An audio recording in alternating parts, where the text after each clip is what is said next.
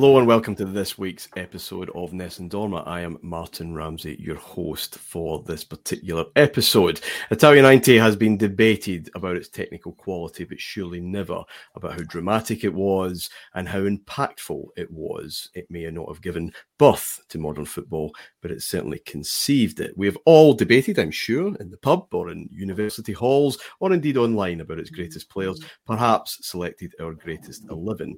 And that's what I am going to do with the help of my three guests this evening, with one catch.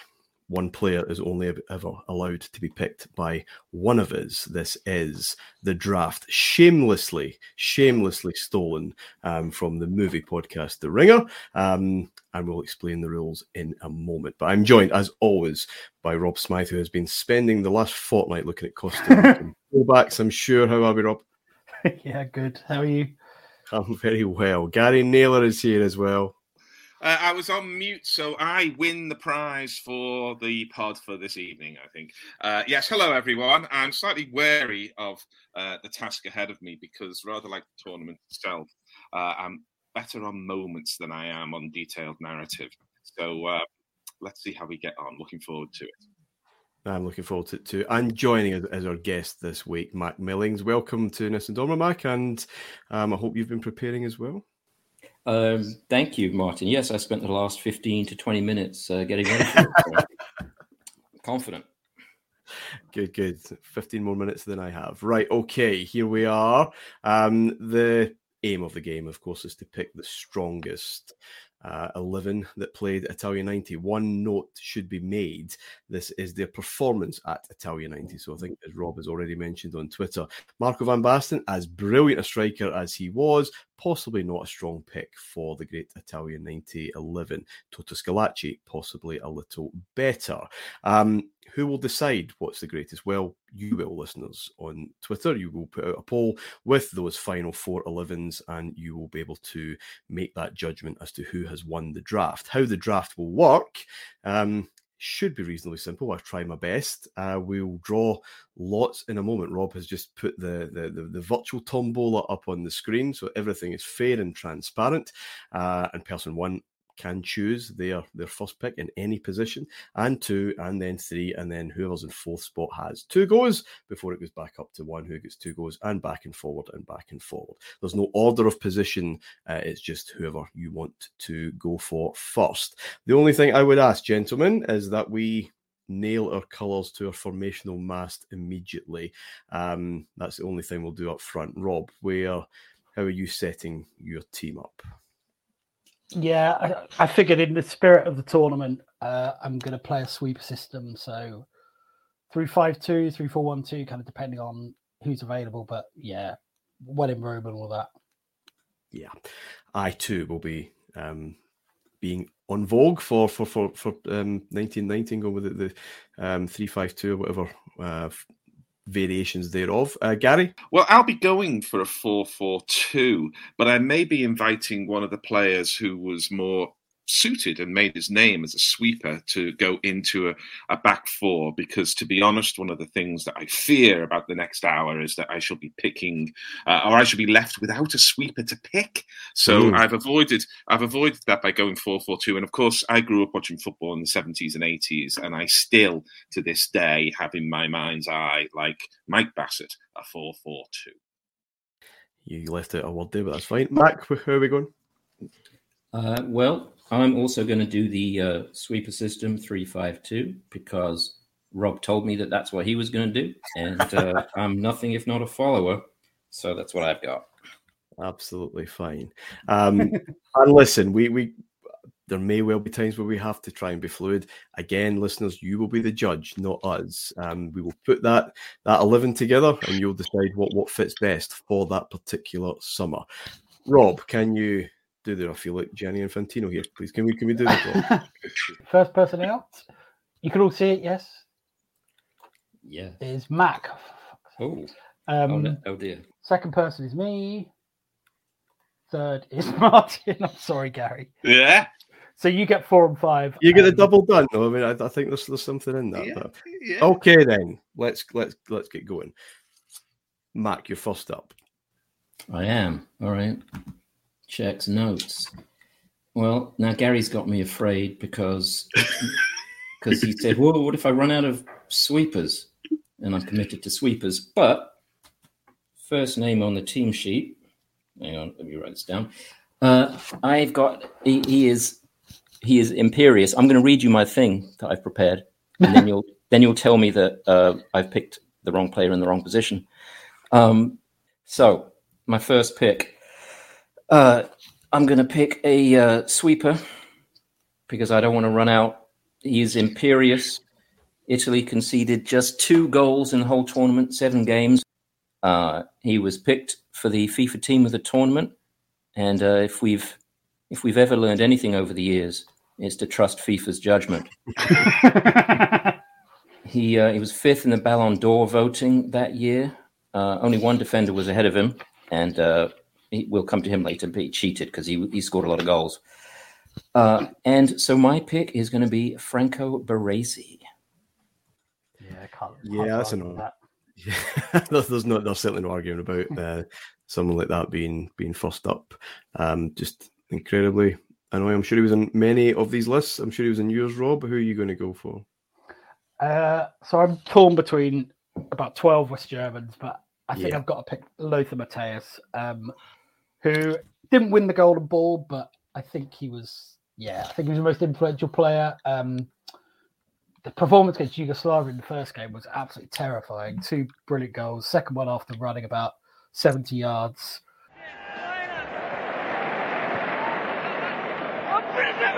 Matthäus picking up pace midfield.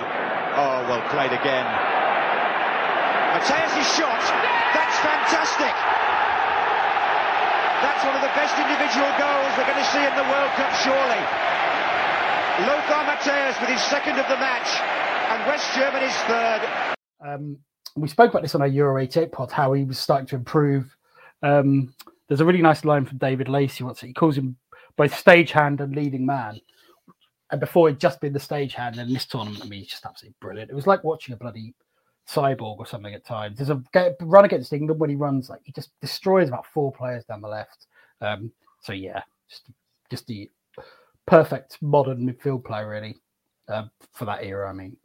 No, he absolutely was. In our Euro 88 series, we maybe saw him come of age on that international stage and be that kind of dominant presence. He had a fair bit of criticism prior to that tournament, but he was the absolute standout. And that's very annoying because that was going to be my first choice. Now that it's me, Baresi and Matthäus were for first choices. I am left with no other choice but to pick the ultimate front first choice, which is Toto Schillaci. I'll make the very obvious selection there.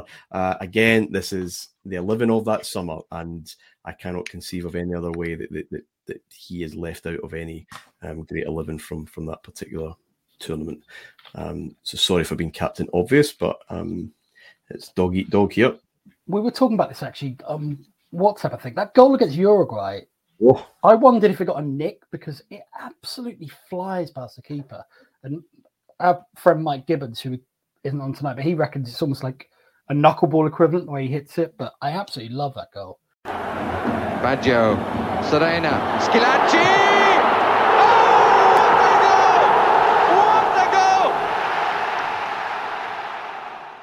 But yeah, there's something so amazing, isn't it, about World Cups, about one World Cup wonder. He's kind of, him and Josimar, certainly for people of my age, the ultimate. Gary, you have 2 choices. Yeah, well, I mean, 3 of my names have already gone, so I'm only left with 1 or 2, which includes the mascot. So I'm going to have to look down my list here. Okay, I'm going to get slightly controversial, and I've got 2 goes here, haven't I? That's how it You works. do, yes. Yeah. So he's obviously a kind of iconic character, but there is some reasoning behind this, and I'm going to go for Roger, and Miller. A long pump downfield. Shouldn't pose Andoni too many problems, although Miller might hustle him. Miller scores a goal for Cameroon! It's come from nowhere! Miller still there. Towards Biek, and Miller comes on the end of it. Can he get 2? Roger Miller! Oh! It's his day, all right. the old man who came on to Old Man It, as I think John Motson said, maybe it was Barry Davies, and he was just brilliant.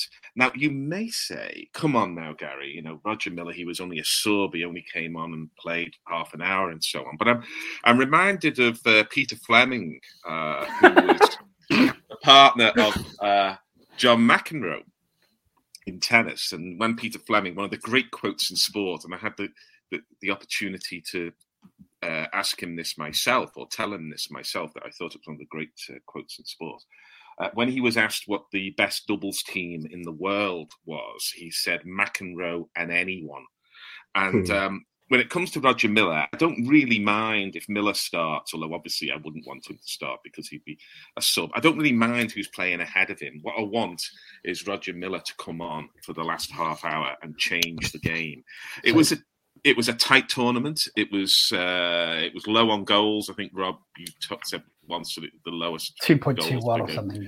Yeah. So a man who can come on and find slide rule passes, a man who can come on and find space in crowded midfields, who can play in between the lines, and most of all has that glorious joy and confidence that is given to so few. Of course, one of the other ones was Salvatore Schillaci, so there's something in that. So I am having Roger Miller. So we're not actually picking subs, Gary. So you're playing. With No. No. I'm joking. So we'll give you Steve Bull and Roger Miller as a job lot.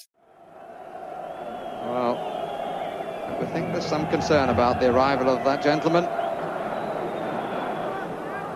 England tightening it down the middle, and has Miller, and the referee says penalty. Miller makes it look so easy, a kick in, and Cameroon lead. So smooth through the heart of Bobby Robson's England. His balance, which gives him that opportunity to receive the ball, turn, and then see a pass, is really extraordinary. You just wonder. I don't think he was playing in European football at the time. I think he was living on, is it Reunion Island somewhere? Yeah. Retired, yeah. Yes. Gary, who's your second pick? Well, I want my forward line because goals matter in a tournament where the average number of goals is so low. And I had two in mind. There's a few in mind, and you'll pick your own. But I want to pick another player who had something of the force of nature about him, something of the free spirit, and that's Argentina's Claudio Canigia. He always seemed to be sort of picked out by the cameras. It helped that he had the boy band looks and the John Bon Jovi mop of blonde hair and so on. But he was more than that. He was always in the game. He was always available. And like so many players at that time, he could take a whack, as Benjamin Massing knows, and get up and carry on.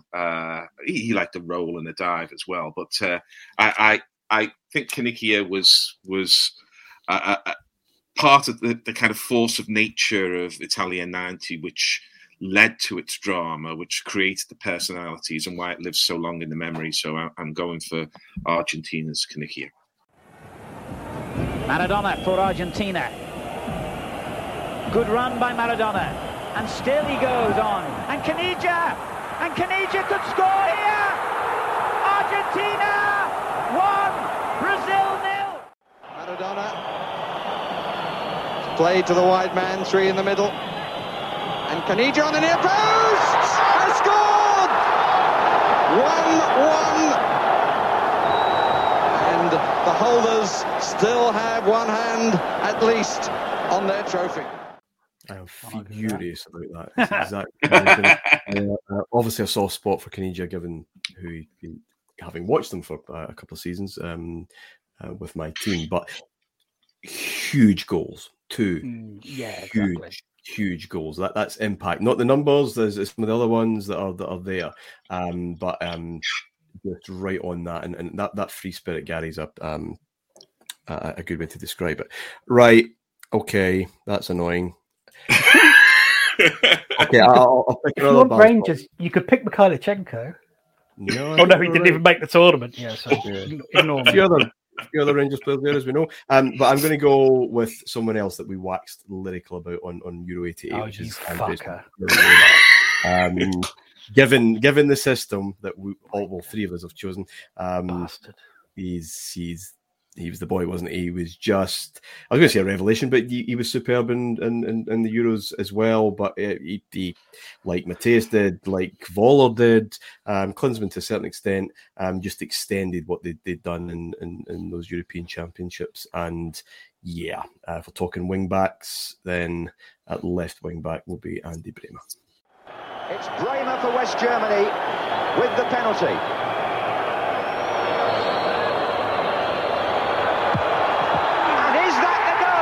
That wins the World Cup. Andy Bremer. Oh, sorry, not sorry. Rob, your go? Yeah, he was my second choice of the whole lot, actually. I'm going to go for, partly out of sentimental reasons, but also cold, hard, rational analysis. I'm going to go for Paul Gascoigne, who there's an occasional attempt to say he wasn't that good in Italia 90. It is utter bollocks. He was fantastic in so many ways.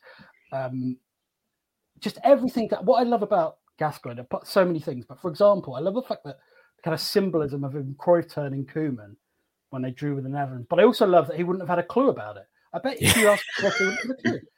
And there's stories of Robson saying, you're playing against Mateus tonight, and he said, no, boss, he's playing against me. He was fantastic against West Germany. He actually had a really bad half an hour against Cameroon, gave away the penalty, but then he recovers to play a devastating pass that leads to the winner. I think the reason I like him the most is because in the system most of us are playing, you need a midfield dribbler, and his ability, Mateus could drive with the ball, but Gascoigne's ability to beat people in tight areas in the centre of the pitch through a combination of skill and strength is almost unprecedented in English football, I would say. There's a moment when Lineker, it's Lineker or Platt, I forget which, I think it's Lineker, who misses a chance for a hat-trick against Cameroon, and after Gascoigne just destroys three players, basically. I just thought he was brilliant. Paul Gascoigne. Lineker! Oh, he's wide! Goodness me, what an excellent run. Made most of the goals, even at set pieces. Makes a goal against Belgium, makes a goal against Egypt. But also for personality as well. And also because, it's kind of partly sentimental. Kind of, that summer means so much to someone who, I was patriotic at the time, but now I couldn't really care about the English national team. Just to have kind of memories of that, and he's associated more than anyone. So I've said enough. Yeah. I'll shut up. I remember remarking that the most continental player in the whole tournament was an Englishman, by which I meant Gaza, because his technique was just fantastic. His ability to see the pitch as a whole, his kind of moral courage in constantly taking on defenders, accepting he wasn't always going to succeed, but keeping going. It was just brilliant. And just one more thing, it's so easy to forget. I mean, there's also the poignancy of it, obviously, the fact that at 23, Bobby Robson says to us at a West Germany game, this is your first, you've got your life ahead of you, never played in the World Cup again. Do you know his last, obviously fouled Berthold to get booked and would have missed the final. His last touch in a World Cup was a challenge on Berthold, not that one, but right towards penalties, he concedes a corner, which I think is kind of weirdly, I don't even know what it is. But also, it's so easy to forget, not just that he was not guaranteed for the team, he wasn't even guaranteed for the squad. There was a whole daft of brush stuff. I was at the game when they beat Czechoslovakia 4-2 late April. The crowd was only about 23,000, which seems extraordinary. And he was just astonishing. I think he makes 3 goals and scores 1 or makes 2. But this amazing pass over the top of Steve Bull. But interestingly, in that game, before all this, there's an awful tackle. I forget who it's on, which kind of gives you a hint of the other side of him, kind of Gaza's mania rather than Gaza mania, which would then obviously bugger his career. Anyway, enough. Yeah, solid choice. Mac, you have 2. All right. Well, I'm losing already. So, I mean, Brazy was at the top of my list, but I will quote to you. I wanted to say more about Mateus, because I mean, you, Rob, you quoted David Lacey, I think. Well, I'm going to quote a young journalist called Rob Smythe. No, you're not. You can fuck up. No, you're not. No, I am, because that goal, he scored two brilliant goals against Yugoslavia, one with each foot. With the Germans, the German side had a lot of that, a lot of really brilliantly two-footed players. Yeah. Where's he gone? Rob Smythe. Come on. Funny, it's hard to find a Rob Smythe quote. Who'd have thought? He said, it's hard about the all-time great World Cup goal against Yugoslavia. He says, it's hard to think of a goal which at the time was quite so terrifying. And it was the scene in the movie where the robotic monster eats a young baby whole and then starts cackling. The next bit in my notes says, first name on the team sheet. And then I picked Baresi.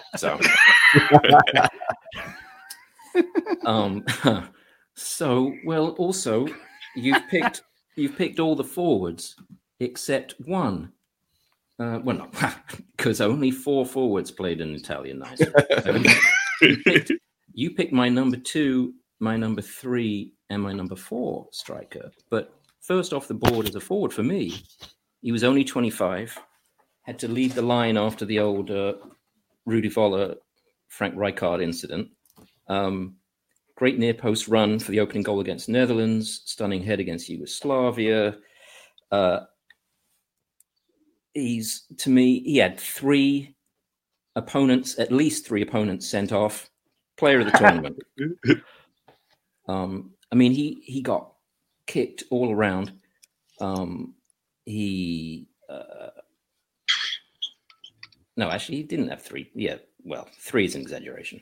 Point is, he smiled at me during a Wembley friendly when I was there in 1991 with my sister. West Germany won 1-0. So I'm picking Jurgen Klinsmann. Another very solid choice that no one could possibly argue against. Best individual performance of the tournament, Klinsmann against the Netherlands. In terms of work rate and delivery, possibly. I thought he was awesome. That yeah, as a genuine modern forward. Yeah, just the whole thing about having to on his own, ran himself into the ground so much he was actually subbed. Yeah. Anyway. Hookbell, faced by Winter. Klinsmann! What a goal! Mac, your next choice. You have 2, of course. Oh, yeah, I do. Let's see. Rob's taken my midfield. Yeah. Ooh.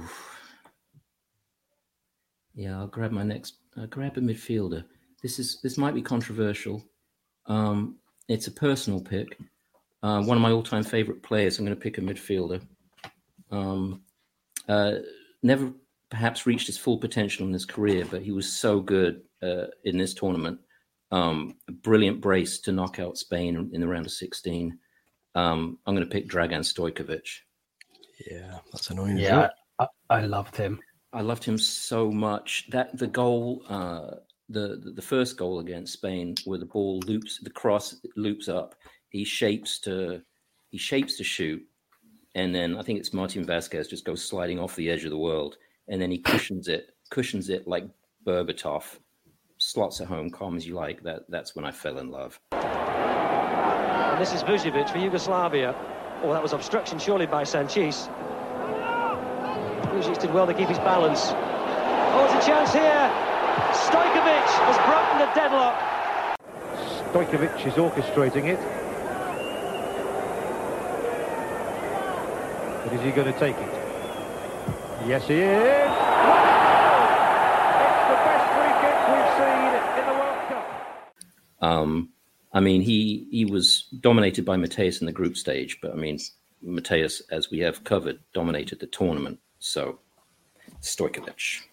Yeah. Quick story about him is that I was in Paris, and I think it was just before the World Cup 1990, and I think somebody's going to look it up on Google and find out it was 5 years after, but I think it was 1990, early May, maybe late April. I went to Parc des Princes and got a ticket to see France play Yugoslavia, and the player I was most looking forward to seeing was Dragan Stojkovic, and it was 0-0, and I don't think he had a hit. So there you go. Yep, super choice, Matt. Right, Rob? Yep, so I'm just looking at my ridiculous spreadsheet. Midfielder, or? Now. I'm going to pick a very underrated player, I think, and that is the United Arab Emirates. No, Guido Buchwald of West Germany, who I think is an underappreciated giant, and I wonder why this is. I don't know. Possibly because he didn't play in Serie A, given the kind of vague not snobbery towards the Bundesliga, but anyway, his role in this tournament. Maradona doesn't get a kick in the final because Buchwald's on him, but he's so flexible as well. He's strong, quick, good on the ball. Against the Netherlands, he plays in midfield and almost becomes a second forward after Voller is sent off. Makes both goals. One with a really good cross. It's him. I think it's Aaron Winter he beats. Like, this is a big centre back. And he's beating Aaron Winter, whoever it was on the left wing, crosses for Klinsmann. Buchwald, the big defender, being tracked by Winter. Litbarski coming up in support. And it's gone! West Germany go ahead! Even against England, he hits the post with about 3 minutes to go in extra time with a lovely kick. Ball bounces to him about 25 yards out, and he uses a defender, I forget who it is, as a screen and just bends his curler round shot and it hits the post. So, I mean, it's the flexibility isn't really appealing. It's more that it just demonstrates what a brilliant all-round player he was. Could be a man marker or a stopper, as we would call him in those days. I mean, I know Maradona was on his last legs in the final, but he really did not get a kick. And in fairness, Maradona played very well against Italy. He was the one who kind of orchestrated it, and we know what he did to Brazil.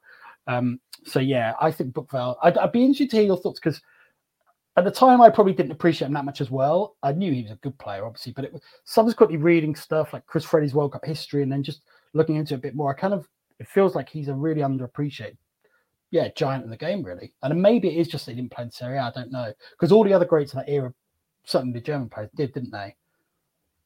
Or have I just pulled it out? Yeah, no. Yeah, they can't all go, I suppose. But yeah, there's always going to be someone in that team that's excellent but doesn't get the spotlight because they're just so full of great players. Yeah, that's annoying because I'm sure he was in... Is he part of your back three, Rob, then? Sorry, I was on mute. Yes, he is. Okay. Just a few words about... Say a few words about Berthold. Is that I think one of the reasons why he doesn't get the Buchwald. I knew this was going to happen. Buchwald. Oh God, yeah. It's still available, Gary. Yeah. The reason he doesn't get the kind of appreciation, I think, is that in this country, I think we were certainly then kind of prejudiced against some of these big German defenders. Yeah. All we could see was the kind of caricature of a big disciplined German defender who did his job and he's thou shalt not pass and so on. And I think we were slow to recognise that first of all there's much more to anybody's game who is in a destructive role as much as a constructive role. And secondly, we underappreciated them because I think we felt the Continentals should all be rinky-dinky types, like some of them we've already picked so far, rather than the value of someone who has a job to do and delivers it. Can I say one other thing? Most of us can probably hear in our mind's ear the John Motson commentary when Lineker equalised in the semi-final, when about 3 German defenders getting a bollocks. Well, Buchwald wasn't one of them, so... Yeah. Okay. Who am I going to go for? Yeah, okay. I'll just go for Rudi Voller because there aren't that many forwards, and my team needs a bit of work in the middle, and I'll try and come to that. But yeah, how well he would have worked with Scalacci. I'm talking myself out of this team being brilliant, but yeah, again, someone who, thinking back to that Euro 88 piece, was under huge pressure. He got a start, but he was sensational as well with Klinsmann, of course, and Klinsmann was the better forward, but he still, I'll still have a place for Rudi Voller alongside Toto. Thank you. Mateus. Fuller is brought down. Penalty! A penalty to West Germany in the World Cup final. Phlegm resistant hairdo too. So yeah, they complement each other quite well. I think just both of them work like absolute beasts, don't they? They absolutely do. Yeah. Gary, you've got 2. Yeah, I feel a little bit like I'm on the 4th podium in Pointless here, where you wait for a while, see your choices go, and then you've got to pick 2, and you're thinking, oh, bloody hell, what are these 2? So on the 4th podium in Pointless, well, I'm a great fan of goalkeepers. You've got to have a good goalkeeper to win anything. And a good goalkeeper to me, and I think this is one of the first that I can recall who really played on this, is a good goalkeeper's got to have a personality. They've got to, with personality, they've got to drive their defenders and they've got to intimidate the opposition. Goalkeepers will make mistakes, and this man does make mistakes, but I think he made a high-profile one in the semi-final, but somebody's going to tell me that was 1994. But in the main, I think he was a very important part of probably the most effective unit in the in this whole World Cup that Mac has already talked about, which is the Italian defence. And I'm going to go for the man with the silly haircut, Walter Zenga. You have a silly haircut? Well, he had a bit of a bowl, a bit like French Philippe Sella. It was a Philippe Sella haircut, if you know the French 3/4 Philippe Sella. But yeah, I'm going for Zenga.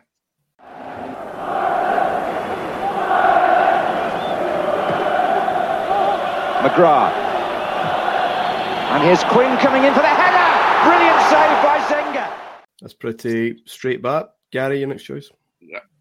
Yeah. Well, one of the things I wanted to do with this this selection is to highlight players who come forward. The most obvious player, I think, who comes forward in this tournament is Salvatore Schillaci, who I think had either played one match for Italy beforehand or made his debut in the tournament. And there's something of that in my next choice. And this is very much from memory. This is very much from thinking, first of all, who is this guy? And secondly, why is he playing so well all the time? And it does suggest that I should be going for a sweeper system rather than a 4-4-2. And it's England's very own Mark Wright, who was a fine player from match to match. And in an England team that had its faults, and it shows in how they got through, he was one of the more dependable, alongside another obvious name, which I'm sure will be taken, but I'm not going to say it in case you guys grab it for later. But Mark Wright was really good in this, and we kind of remember him now, as a kind of Liverpool defender and all that kind of stuff. But if you isolate that, just look at him in this tournament. He stood up well, and he was a surprise. He was a fine tournament player for England. I love the Gary criticism there. Well, now we remember him as a Liverpool defender.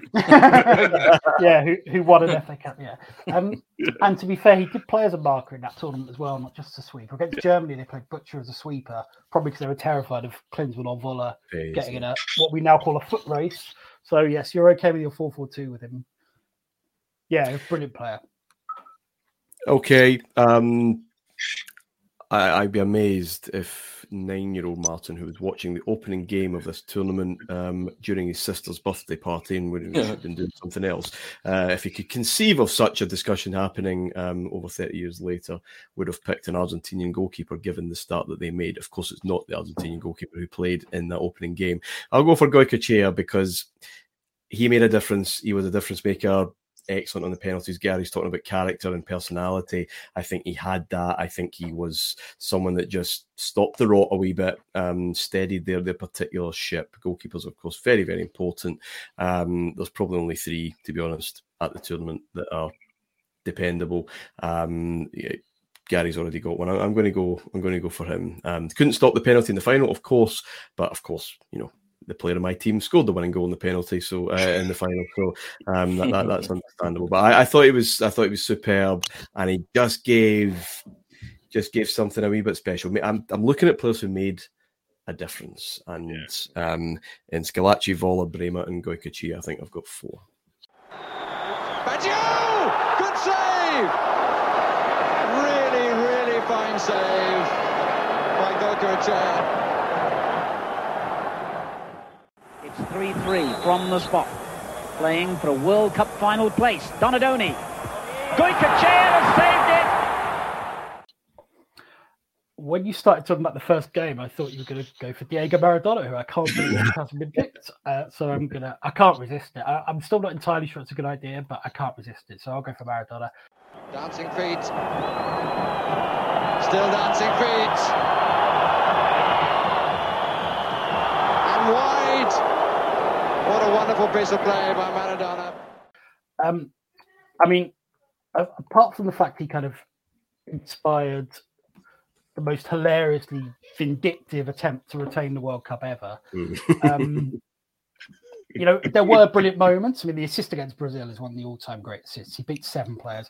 There's a wonderful moment when he breaks the first line. Brazil have battered Argentina for 80 minutes, like utterly humiliated without scoring.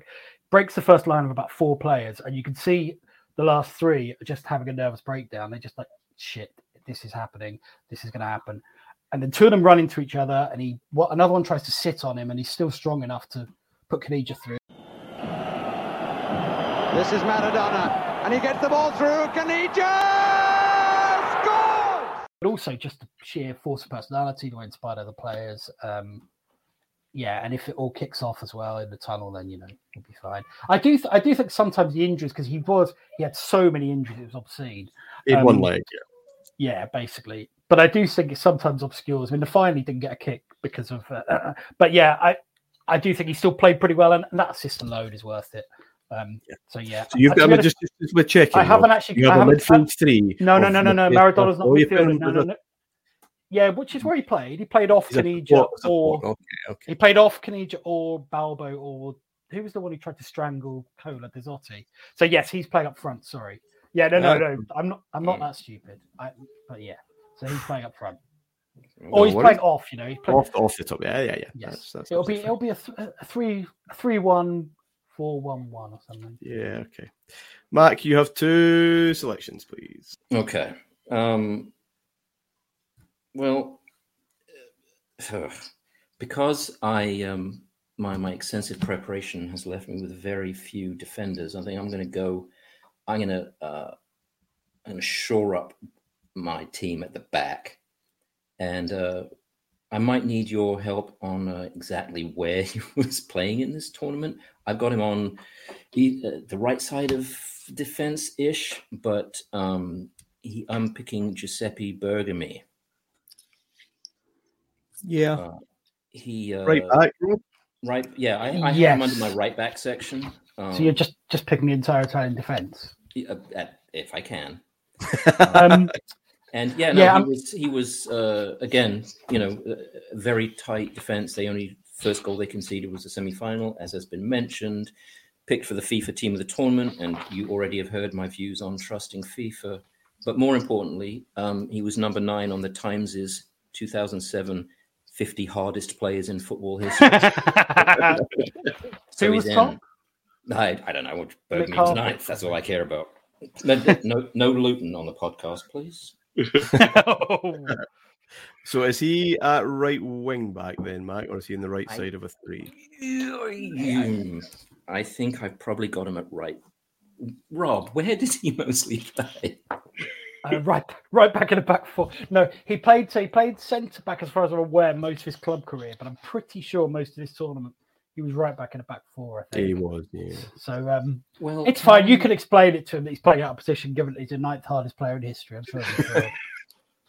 So are you right wing back? Listen, you're the boss. Right wing back. Or you could kind of on the right. He could on the right of my 3. Yeah, he could play there. I mean, the fact he didn't play there at Italian 90s is neither here nor there. Yeah. Okay, so Bergami is part of your back 3, and your next pick then, Mick. I am picking Branco. So Craig Hignett, when Branco turned up at Middlesbrough, they thought he looked suspiciously old. Hignett and his teammates. So they asked him how old he was, and he said he was 33. And Hignett claims that he and his teammates had seen a video of Branco 12 years before playing at the World Cup, and deduced from that he must be 45. Now, there's a couple of issues with that. One of which, I did my extensive research. One of which is that he joined Middlesbrough in 1996. So 12 years before was 1984, when, and I've just learned this, there wasn't a World Cup. And furthermore, to challenge Craig Hignett's maths, he called himself a striker, but he only scored a goal every 5 games for Middlesbrough. So he wasn't a striker. He's rubbish at maths. And Branco wasn't even 33 when he joined Borough. He was 32. So I'm picking Branco, I suppose, as left wing back, ? Yeah, that's right. Was it his two things? Are you picking Branco before or after he was given a drugged water bottle by Argentina? That's true, by the way. There's Maradona. There's a great clip on YouTube. Yeah. Maradona just wetting himself. But it's not confirmed, but no one's ever bothered to deny it. The other thing was it was Branco. Was it Branco who free kick knocked Murdo McLeod out? Yeah, hit him in the face. Yeah, and yeah. Anyway, right, okay, Matt, good stuff. Rob, I'm sorry, I didn't realize it was me. Okay, I am going to pick the person Gary mentioned, which is Des Walker, who for 4 years maybe was as good as any English centre-half I've ever seen purely at defending, and I'd include modern defenders in that, like Terry and Ferdinand. I just thought he was, absolutely brilliant. I had no idea why he declined so quickly. I think it was injury related and also Mark Overmars related and Sampdoria related and playing at left back for them. But in this tournament, he was brilliant. And besides the obvious that he was so fast, there's a great bit in the semi-final when, again, towards the end of extra time, there's a long ball and Klinsmann heads over Walker and it looks like he's got the run on him. And Walker people say this about Kyle Walker, actually, that when he sprints, he doesn't look like he's straining at all. It was just such smooth pace and he outpaced Klinsmann. The other thing about this tournament is his bravery as well, because pretty much every game he was doubtful. There were at least 2 injuries. And you think he's still doing that in the 118th, 117th minute. I just thought this specific point in time, I thought he was as good as any defender probably in the world. Centre-back in the world. So him and Buchwald are your... Yes, they're not sweepers. Part of your back. I haven't got a clue who the sweeper is. Yeah, lovely stuff. Okay, I better do some defensive work then in the heart. I'll go for, again, an underrated West German, Klaus Augenthaler. Fabulous at Bayern Munich. Absolute Rolls Royce of a player. Loved a good dig from range. So a wee bit under the radar, not quite as showy as Franco Baresi or Des Walker, but I'm going to go for Augenthaler, please. Very good player. Yes, I had him. Gary, you've got 2? Yeah, I've got 2. Well, one of the delights of the World Cup in my formative years is that it was often like that kind of scene in versions of A Christmas Carol where the ghost of Christmas present is surrounded by jewels and gold and goblets and diamonds and things like that, because a World Cup was an opportunity to see players you hadn't seen before. Sometimes, by 1990, we were seeing perhaps more of them in European club football and so on, but it was largely unexplored land. And some of those players, and we've already mentioned some of them, most notably Salvatore Schillaci, looked like a diamond and yet never really went on. Well, I'm going to pick a player who looked like a diamond. In fact, he looked like a god and still does at the age he is now, which is very disappointing for men of my vintage, I can promise you. And that is Paolo Maldini, who was a very young man at this tournament and played very, very well indeed, and became one of the all-time great defenders in world football history. He absolutely did. Hard to argue there. Your second choice, Gary?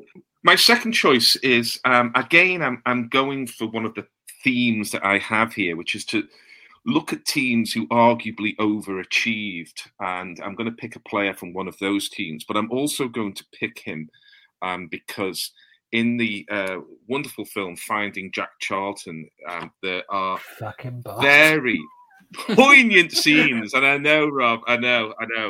There are many players who made their name with this club who I think are overrated. This is a player who I think is underrated. But going back to Finding Jack Charlton, he's not in it for long, but it is deeply moving, and it is really it's very much today. And we're 33, we're a third of a century on here, but the way Jack Charlton builds a relationship with him to get the best out of him, and that is Paul McGrath, who played midfield for the Republic in this tournament. He had absolutely everything as a footballer. He was from a damaged background, and we see some of that in the movie. I haven't read his autobiography yet, but I do intend to. But it's a brilliant piece of management for Jack Charlton to get so much out of this player, because there was an enormous amount in there, and he gets more of it out of him than perhaps any other manager. So I'm going for a man whom I respect, from a manager whom I respect, and that is Paul McGrath, as managed by Jack Charlton. Just a quick thing on McGrath. There's a lovely story. I think it was on Off the Ball podcast. Jason McAteer was telling it, and I don't normally listen to Jason McAteer, but this is really good. So this is in '94 when McGrath played centre half, went to Italy, and was fantastic when Ireland beat them. And McAteer said towards the end of the game, he just noticed Franco Baresi had gone all the way to kind of seek out McGrath, just shake hands and talk to him, swap shirts. And he said it was kind of an equivalent of the Bobby Moore Pele thing, but no one got a picture, no one noticed it. And I just love the idea of Baresi recognising like an absolutely world-class, but not just, McGrath was brilliant physically, obviously, apart from his knees, I mean, in terms of pace and strength, but his reading of the game was so good. And that's why I suspect he was so good in midfield as well, because if you want to kind of pin teams in, which Ireland did, it's almost like the qualities of centre-back are pretty useful. Just brilliant player. Okay, Gary, you currently have Walter Zengat in goal, Mark Wright at the centre of your defence, Paolo Maldini at left back, Paul McGrath in the middle of the pitch, and a front two of Caniggia and Mila. I'm very worried about what you're building in midfield, gents. I have absolutely nothing, so we have to pick a midfielder. I did love that Yugoslavia team. Mac has broken my heart by getting Dragan Stojkovic, but I will pick another of that brilliant Yugoslavian midfield, another player who murdered my team only a few months after Italia 90, and that's Robert Prozinecki. As cool and as effortless and as classy as you would ever wish to see a midfielder. So I need some ball playing in there. Sorry, Rob? Can you please tell your Prozinecki story from your book? Because it's fantastic. Oh, yeah. A friend of mine travelled to Belgrade, not an easy journey, in the October of 1990 to watch Rangers play Red Star, whereas other fans were heading for the whatever pub they could find. They went for something a wee bit more sophisticated, a cafe. Still get a few beers in, but just straight to the cafe. Asked the guy, sure. He said, where are you from? Or from Glasgow for the football. Yeah. I said, see that guy at the bottom of the bar there smoking a cigarette, drinking a coffee? So yeah. He said, he's playing against your team tonight. And it was, of course, Robert Prozinecki, as cool as you like. And as I said, scored a free kick that evening. It's not about that. It's about Italia 90. He was picked in. Was he picked in the team of the tournament? He was certainly noticed. He was the young player of the tournament. Yeah, he's superb. So I'm going to go for Prozinecki. I had to get some Yugoslavian or some Balkan influence in the middle, because I'm looking at your midfields with great jealousy here. So Prozinecki for me. I have Gojkovic in goal, Klaus Argenthaler at the heart of defence, Prozinecki at the heart of midfield, Andy Brema out in the left, and Schillaci and Vola up front. Rob? I am going to go for a hipster pick. The Costa Rican keeper, I apologise for mispronouncing. Here we go. Luis Conejo, who only played 3 games because he was injured for the second round game when they got plugged by Czechoslovakia. But he was on the bench in the team of the tournament. He made both volume and quality of saves in the group stages were really outstanding. So they obviously beat Scotland 1-0 when he makes one amazing save for Mo Johnston. And at first it looks like a typical point blank. He's belted at the keeper, but it isn't. It's actually a brilliant save, both getting out to Johnston and then the reflexes to save it. That's a nice ball. Johnston! Good save!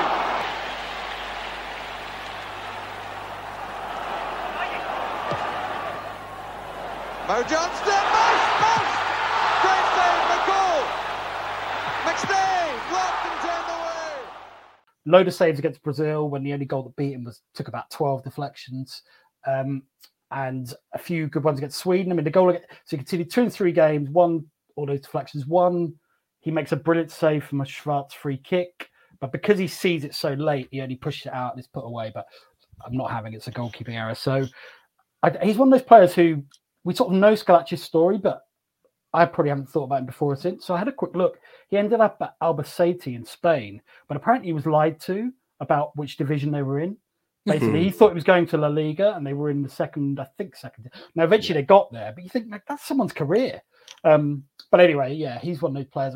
He's someone I'd actually like to look into a bit more and know a bit more about what happened, where he came from. But in that tournament, he was a giant. I don't think it'd stop them losing Czechoslovakia because they were just overwhelmed by Skaravi and the quality of delivery. But I don't think it would have been 4-1. And yeah, so he's my pick. I'm quite upset about that. Yeah, and Albacete, when they did go up, they finished 7th in La Liga, which was quite astounding. And then he retired from international football in 1991 because there were no more worlds to conquer.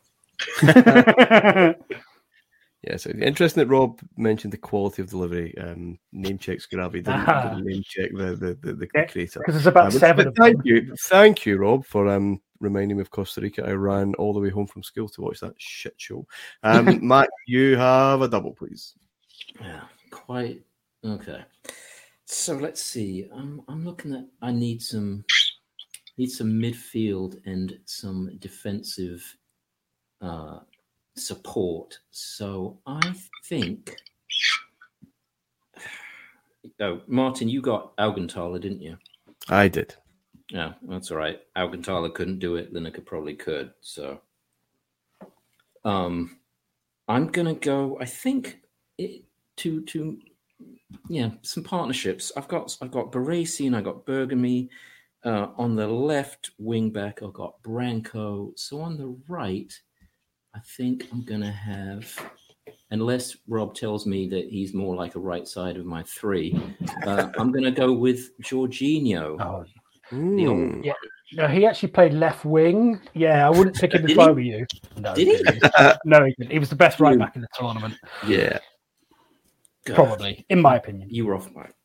Okay, Jorginho. Yes, I'm going to pick him because he was, as you said, that's definitely why I picked him because I knew that he was the best right back in the tournament. I also picked him because he managed about his managerial career. He managed about 20 clubs. Most of them for 3 months or less. And according to the Wikipedia page, it implies that he was managing 2 teams at the same time. Oh my God, that's brilliant. A few years ago. So football bigamy.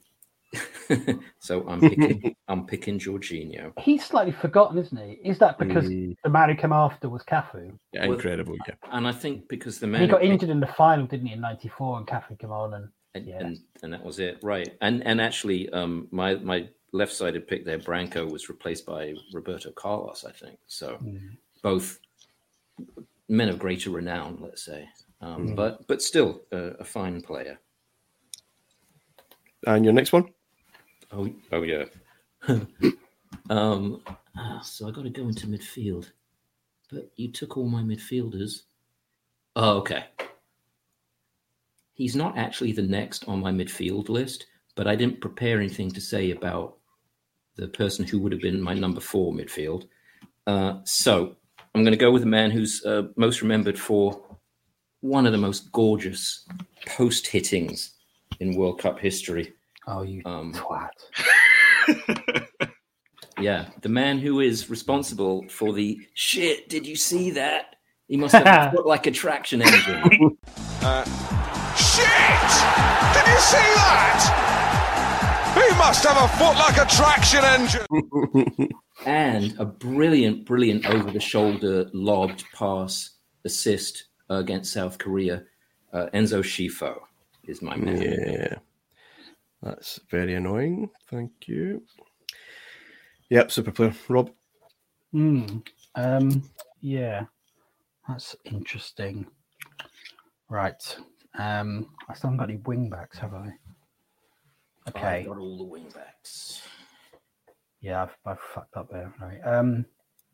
Centre forward, I'm torn between, and I can talk about this because I don't care because I'm not going to get the other one, Lineker or Koreka. I'm going to pick Lineker just because he did it when it really mattered, and Koreka, though I thought he was amazing and he scored possibly my favourite one-on-one finish against Sweden. It's just pornographic. He did miss a couple of chances against Argentina, whereas Lineker actually kind of, for want of a less wanky phrase, grew into the tournament. He missed a chance against Holland, missed one against Belgium, but he had obviously toe problems. He quite literally shat himself. But yeah, I think when it mattered, he really was just fantastic. It's not just the penalties against Cameroon, although it takes almighty nerve because England hadn't had one for 4 years. But he won them both, didn't he? Yeah, of course he did. He did. Brilliant finish, a deceptively brilliant finish actually against West Germany when Buchwald didn't cock up. We're appealing for offside. The Germans, and they're in trouble. Augenthaler couldn't do it. Lineker probably could. And England have equalised. It's Gary Lineker. And the other thing I noticed watching these games back is how good his link play was. I don't think he gets enough credit for that. And I'm pretty sure when Graham Taylor took him off, it was because, against Sweden in 92, this is, because he thought Alan Smith would hold the ball up better.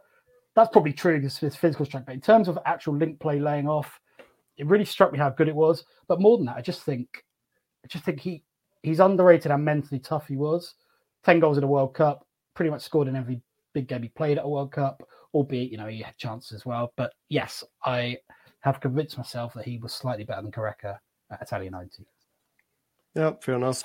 So am I right in reading that you have Diego Maradona playing behind Gary Lineker? He does, with Matthias and Gascoigne just behind. Yeah, you've seen when Lineker met Maradona, haven't you? No, they're great mates now. I know. Yeah. I know. I thought it'd be a step too far to pick Peter Shilton, given that the guys are still in. It'd be a step too far to pick him in any I'm going to have Thomas Berthold, unless I'm missing something at right wing back. I know he's not as good as Andy Bremer, but he was serviceable, I think, and good understanding. Especially your with team talk. Yeah, with Augenthaler. Serviceable. Yeah. No, I think he was a good bit of balance. Thomas Berthold for me, West Germany. So that's my wing back sorted. Two He's World quite Cup. flexible as well. Yeah, 2 World Cup had a winning lot of wing backs. They had a lot of flexible players, actually. Yeah. Gary, you've got 2. Yeah, speaking of flexibility of the Germans there, it's I kind of was looking at the squad and, half of them seemed kind of interchangeable. They seemed like kind of Terminator footballers that you could just sort of melt back into position as the all-purpose German defender. But I'm going to go for someone who, believe it or not, makes it sound like I've actually done some tactical thinking about this. Which is that if I've got Kanikia running defenders and I've got Roger Miller as a false 9, I need a runner from midfield who can finish. And the runner from midfield who can finish is going to be David Platt.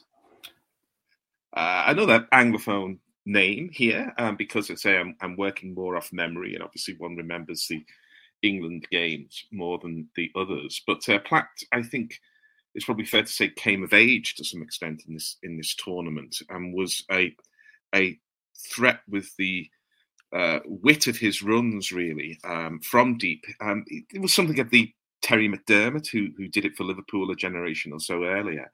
But he could also finish most memorably with that over-the-shoulder volley, I think, against Belgium, was it? So David Platt is my midfield runner. Chip in there. And Platt has scored! A fantastic finale! And your next one? My next one is going to be another defender, and it's from the Italian set of 4, and it's Brian's brother, Riccardo. Yes, Riccardo Ferri. I need to probably be told exactly where he played, but I think he was a centre-back, was Riccardo.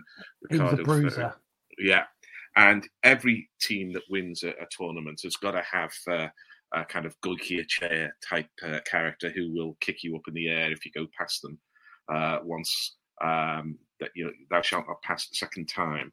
And Ferry is not as celebrated, I don't think, as obviously Baresi and Maldini, but he was a pretty good defender. He made the rest of them around him play well. No nonsense, as the phrase has it these days, beloved of the likes of Sam Allardyce and so on. Allardyce would have liked, I think, Ricardo Ferri in his team. But he's my next man, another Italian defender. Okay, I'm going to stay Italian. I'm going to try and add to my midfield here. There's one obvious one. With one obvious moment, I don't think, though, Italia 90 was his moment. That would happen 4 years later. So I'm going to go for someone who is a wee bit overlooked in that Italian story, and that's Giuseppe Giannini, please. I think he's an absolutely gorgeous player. Other Italians... Yep. We've mentioned quite a few of them took the headlines, but he linked up play so well. And just behind Schillaci and Voller is going to be Giannini, please. Is it me or around that time did we use in England the phrase schema and it kind of died out? He feels like the embodiment of that. Yeah. But it was almost like it, obviously formations have changed, but 3-5-2 almost allowed you have a free role in central midfield. Yeah. That isn't a contradiction. And you're right, he was brilliant at that. I thought he had a terrific tournament.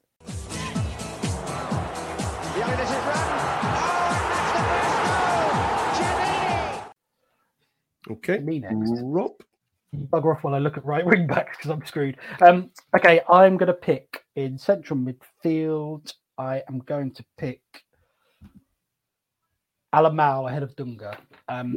So I think in this tournament, and I don't know, to be honest, I was 14, my memory isn't that great, but I just have a feeling that Dunga wasn't quite the 1994 Dunga. 94, yeah. I thought it was a fantastic player. Yeah. I mean, he was still a really good player in 1990. Of course he was. He hits them. But I thought Alamau probably had a bit more on the ball. I mean, so easy to forget because Brazil essentially failed, but they dominated all 4 games. They really dominated all 4 games. I read something like they had 56 shots, and I forget the number against. It was about, but it wasn't a lot anyway. Obviously, Argentina, Mike Gibbons, our friend Mike, had a brilliant phrase for it the other day, the perfect crime, essentially, Argentina's win, which is just, I'm going to nick that so often because it is just so true. Brazil, they weren't particularly flamboyant. They played, essentially, they had 3 centre-backs and 2 holding midfielders, although Alamau was a bit better. So they were a bit negative, but they still should have won every game. And part of that was because Dunga, Alamau, and to a lesser extent Valdo gave them control of midfield. Alamau was at Napoli at the time, obviously slightly forgotten there, overshadowed by you-know-who. He hit the bar against Argentina from 20 yards. Now Alamau. Good effort. Oh, again! Against the woodwork. How unlucky. So, yeah, just the kind of player who at the time you kind of didn't think of as Brazilian, who we now recognise because it's almost their biggest export now, defensive midfielders who can play. Before that, obviously, we'd have people like Socrates and Falcao. And so it was kind of a bit of a revelation and not an entirely welcome one at the time. But I just thought he was a really good player. And he might help calm Maradona down if he's getting a bit too lively with my decisions. Mark, do you have a double dunt? Okay. So then I think, unless I've been trying to keep up with my formation, but I'm gonna put another midfielder in there, and I'm gonna go with Roberto Donadoni. Because his name is wonderful to say. Because he hit a shot so hard that the shot that set up Schillaci's win against Ireland in the quarterfinal knocked over Pat Bonner like he was staggering to the loo after his 9th pint. Baggio. Schillaci. This is a promising move. It's Donadoni. Good effort. Oh, Schillaci! Goal! Yes! Italy have scored! And it's Schillaci again! So that's who I'm going to pick as my first of my double dip. And, Martin, remind the readers of who I've picked and what my formation is and what I need. At the moment, for their benefit. Remind us what readers means as well. Oh, wow. You don't have a goalkeeper. You've got Baresi and Bergame as 2 of a 3. You have your wing back sorted, Jorginho and Branco. You have your midfield sorted in Stojkovic, Schifo, and Donadoni, and you have Jurgen Klinsmann. So you need another one of your back 3. You need a goalkeeper and you need a forward. Okay. Thank you. Well, you took all my top defenders. So let's see. And none of the goalies were any good. So I can have anyone. It doesn't matter. Let's see. So up front is who I'm looking. Oh, okay. Has anyone picked Roberto Baggio yet? No. Can I have him? You certainly can.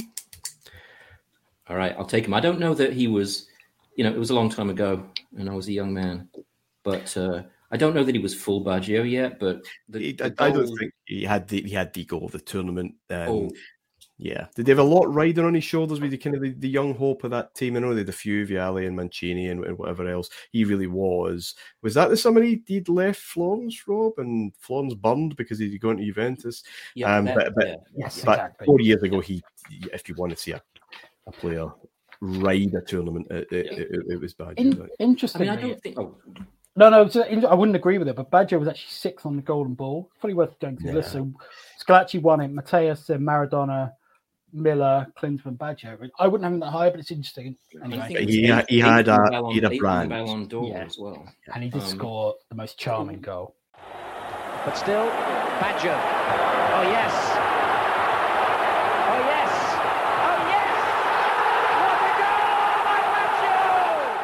It was I don't think it was the goal of the tournament. I've got Careca ahead of that. I got Mateus ahead of that. Obviously Lineker against Republic of Ireland.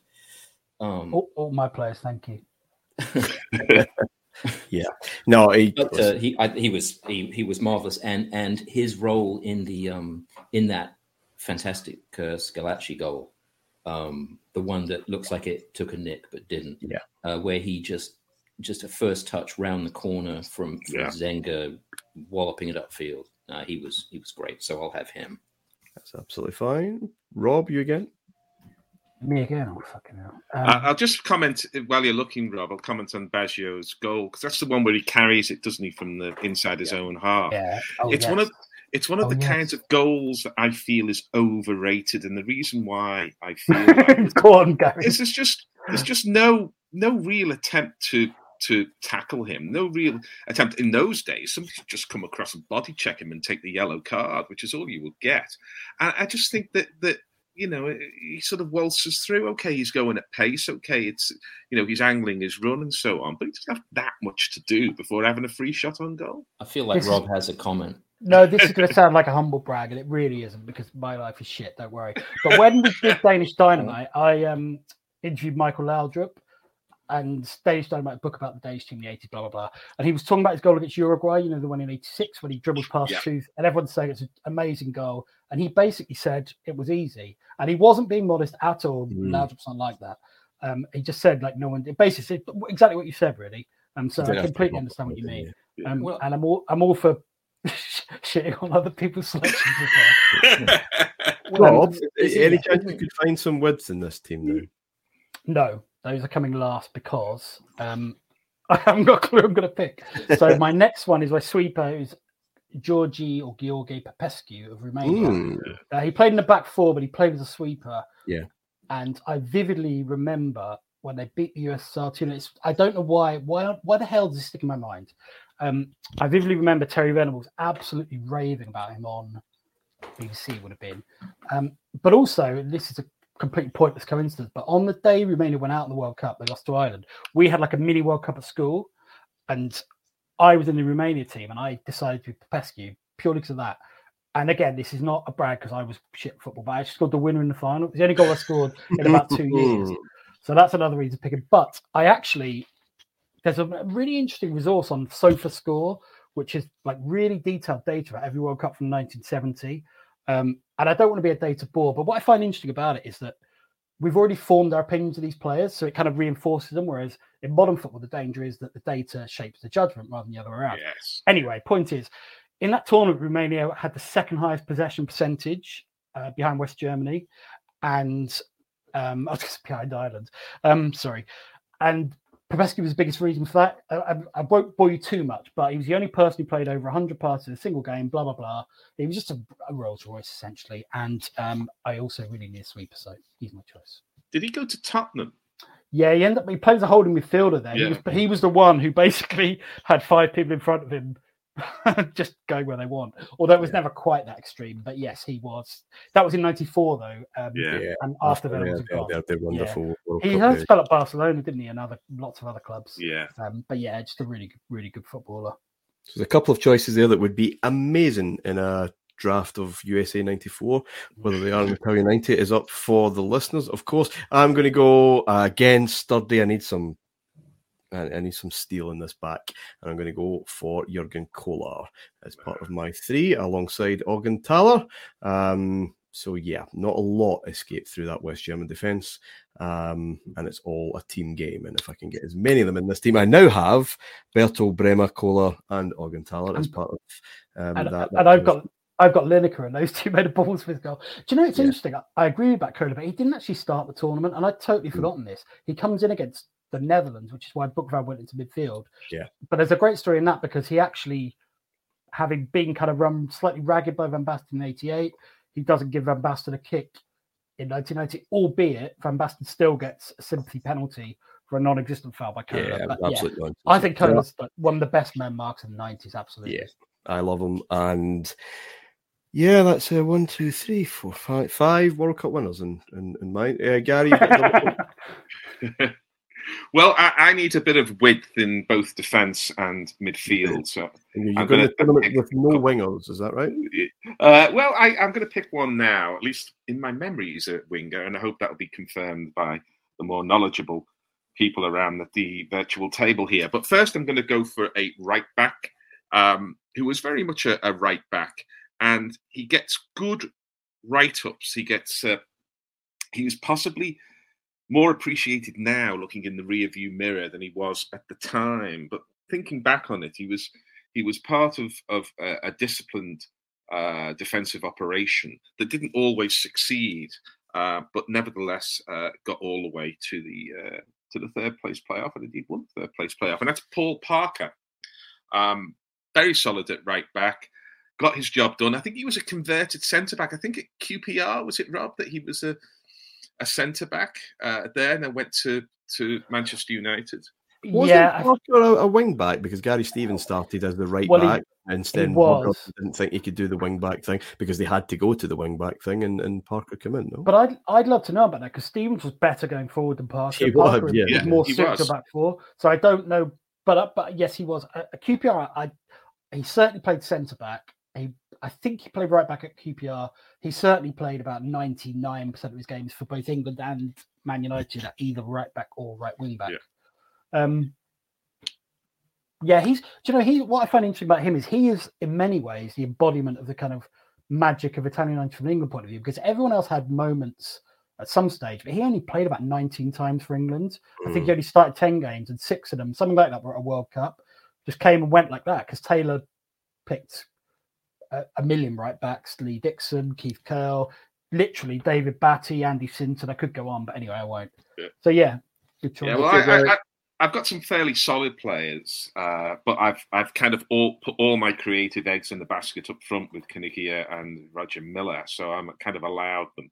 Well, I'm going to pick a player now who I'm sure played wide. I'm not sure which side of the pitch he played on, but he was one of an experienced West German team, and he was a pest. He was constantly buzzing around, and he was making things happen. And I like players for whom you don't have to look too far, and you never had to look too far for Pierre Litbarski.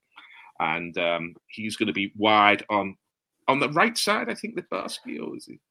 Yeah, but he was sort of he sort of was. So they played 3-5-2 with and they played. He was wide in Euro 88, wasn't he? He provided a bit of width there, but they were quite flexible. He played I thought they played Mateus as the kind of deeper player, albeit going everywhere. And then they had 2 from 4 kind of schemers again. So it would be Olaf Thon, Thomas Hessler, Litbarski, and Uwe Bein, who's a really underrated player.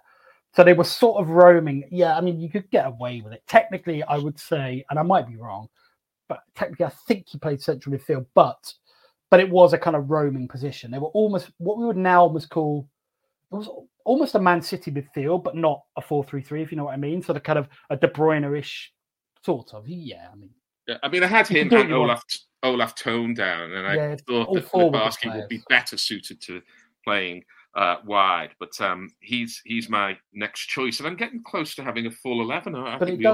It does highlight a point, and this is partly why I guess 3 of us picked. There weren't many wingers in this tournament at all, were there? I mean, you think of people like Lacazette. My favourite cross of the tournament was from Lacazette through Romania against Argentina, but even he was a centre forward pulling wide rather than an orthodox winger. So yeah, it's interesting. Okay. I have to get a Cameroon player in there because as a kid that they did capture the imagination, and I need a wee bit of adventure in my back 3, so I'm going to go Benjamin Massing, please. To you hope you think I was going to say someone else, or you have a face of relief there. I need a wild card in that. Augenthaler and Kohler, it's just a wee bit too safe. And who's got Kanija in their team? Me. Extra shin pads for you, Claudio. Kanija, they've got to get back now, Cameroon. Kanija leads the charge. Koundé pulls out of the challenge. Not a good one by Ndeep. Referee allows him to go on. Terrible challenge by Massing. Yeah. I mean, leave a bit in. Rob? I need to pick wing backs, and I've sort of buggered this up, but actually I've got a couple of good choices, I think. Left back, I am going to pick slightly ahead of, I think it's Mikel de Vol for Belgium, who was good, but I thought he got a slight chasing from Waddle, who I really wanted to pick, actually, because I thought he had a fantastic tournament, both as a winger and a central midfielder, but that's another point. So I'm going to pick Julio Alatacachea of Argentina, who was one of the ones who missed the final. Obviously, Kanija was the big miss, but just a pretty good left back, 2 very good crosses for goals against Trollio's goal against USSR, which is really important because it got them going after that fiasco against Cameroon. Alatacachea showing good skill himself. And that's a dangerous looking ball. Trollio! Yes! And he also sets up Kanija's goal against Italy. Maradona and Kanija didn't have much support in that team, but I think there were certain players who played better than others. Alatacachea and Burchaga as well, both from 86. So yeah, he's my choice left wing back. Okay. Mac, you have a goalkeeper and your 3-man defence to finish. These are your last 2 picks of the draft. All right. I'm going to keep it simple because we are at the end of my list, and I haven't listened to any of your picks for the last round. I have no idea what any of you said because I was busy Googling centre-backs that played at the World Cup. So I'm going to pick Yugoslavia's Faruk Hadzibegic, or however you say it, because Yugoslavia did quite well. They conceded 4 against West Germany, but other than that, they were pretty tight at the back. What? There were lots of penalties. There were lots of penalty shootouts at 10-90. Your team's got 4 players who missed penalties in the tournament. Donadoni, Schifo, Hadzibegic, and Stojkovic. Yeah, but my team's so good that they're not going to go to a penalty shootout. They don't have to. So I'm picking him because they didn't, apart from that one game, they didn't concede a lot. And then the goalies, they're all much of a muchness to me, but I'm picking Bodo Illner because Germany won, and that'll do. That's wonderful. Thank you, Mac. Right, Rob. What you need that? You need a right. Yeah, I really wanted Jorginho, but I also want the Cameroon player, and I picked Stephen Tatar, who was a captain who, like Massing, is sadly no longer with us. How kind of weird is that to think about? I'll be honest, I don't remember a huge amount, but I do remember that he was seen as one of their better players. He was a captain, played every minute, I think. Almost joined QPR after, but Don Howell told him they didn't have any room. But that might be because I had Paul Parker. So yes, everything I've kind of read and remember suggests he was one of their better, more inspirational players. I read a lot of good things about Canabeek actually, but he only played about 2 games. He kept getting sent off or booked. Yeah, it's a problem. He was in Jimmy Greaves' team in the tournament. I bet you didn't know that. I did not. I'm going to complete my midfield and my team again with the player from a team that maybe didn't. Well, they never did live up to expectations back in those days. But I had a soft spot for Michel of Spain. So I think complements Prozinecki and Giannini quite well. We don't have to worry about defending with that kind of defence behind us. So yeah, another skillful technical player. He popped up with a couple that day, I think. He got a fantastic hat-trick against Korea. All 3 goals are so classy. Yeah. Julio Salinas with Fernando and Roberto waiting in the middle, and that is Roberto. Couldn't control the header. Chance though for Michel, a hat-trick maybe. Oh, and a great hat-trick too. 3 superb goals by Michel. Two things about that. I think there's an element of flat track bully with him, but anyway, let's not get into that. It is interesting how many teams, you're right, didn't pick what we would now call a defensive midfielder. That's partly because it's 3-5-2, but even Germany had Mateus was their nominal defensive midfielder. So you're right, you kind of don't need them. It fits the profile of the tournament, really. Gary, the final choice, the 44th player, by my reckoning, should be your left winger. Yeah, well, I'm not entirely certain. I'm very tempted to do what used to happen on school notice boards for the first 11 on Saturday morning, which is have 10 names and AN other there, who was whoever the PE teacher could phone round, whose mother or father could drive the car there. So I've mentioned him before, and it's part of the kind of all-purpose kind of German midfield template, and it's Olaf Thon. I know he didn't always play in the matches, but I'm going for him because I want him to work with Litbarski and float around, as Rob mentioned earlier on. So he's my man. Okay, very interesting.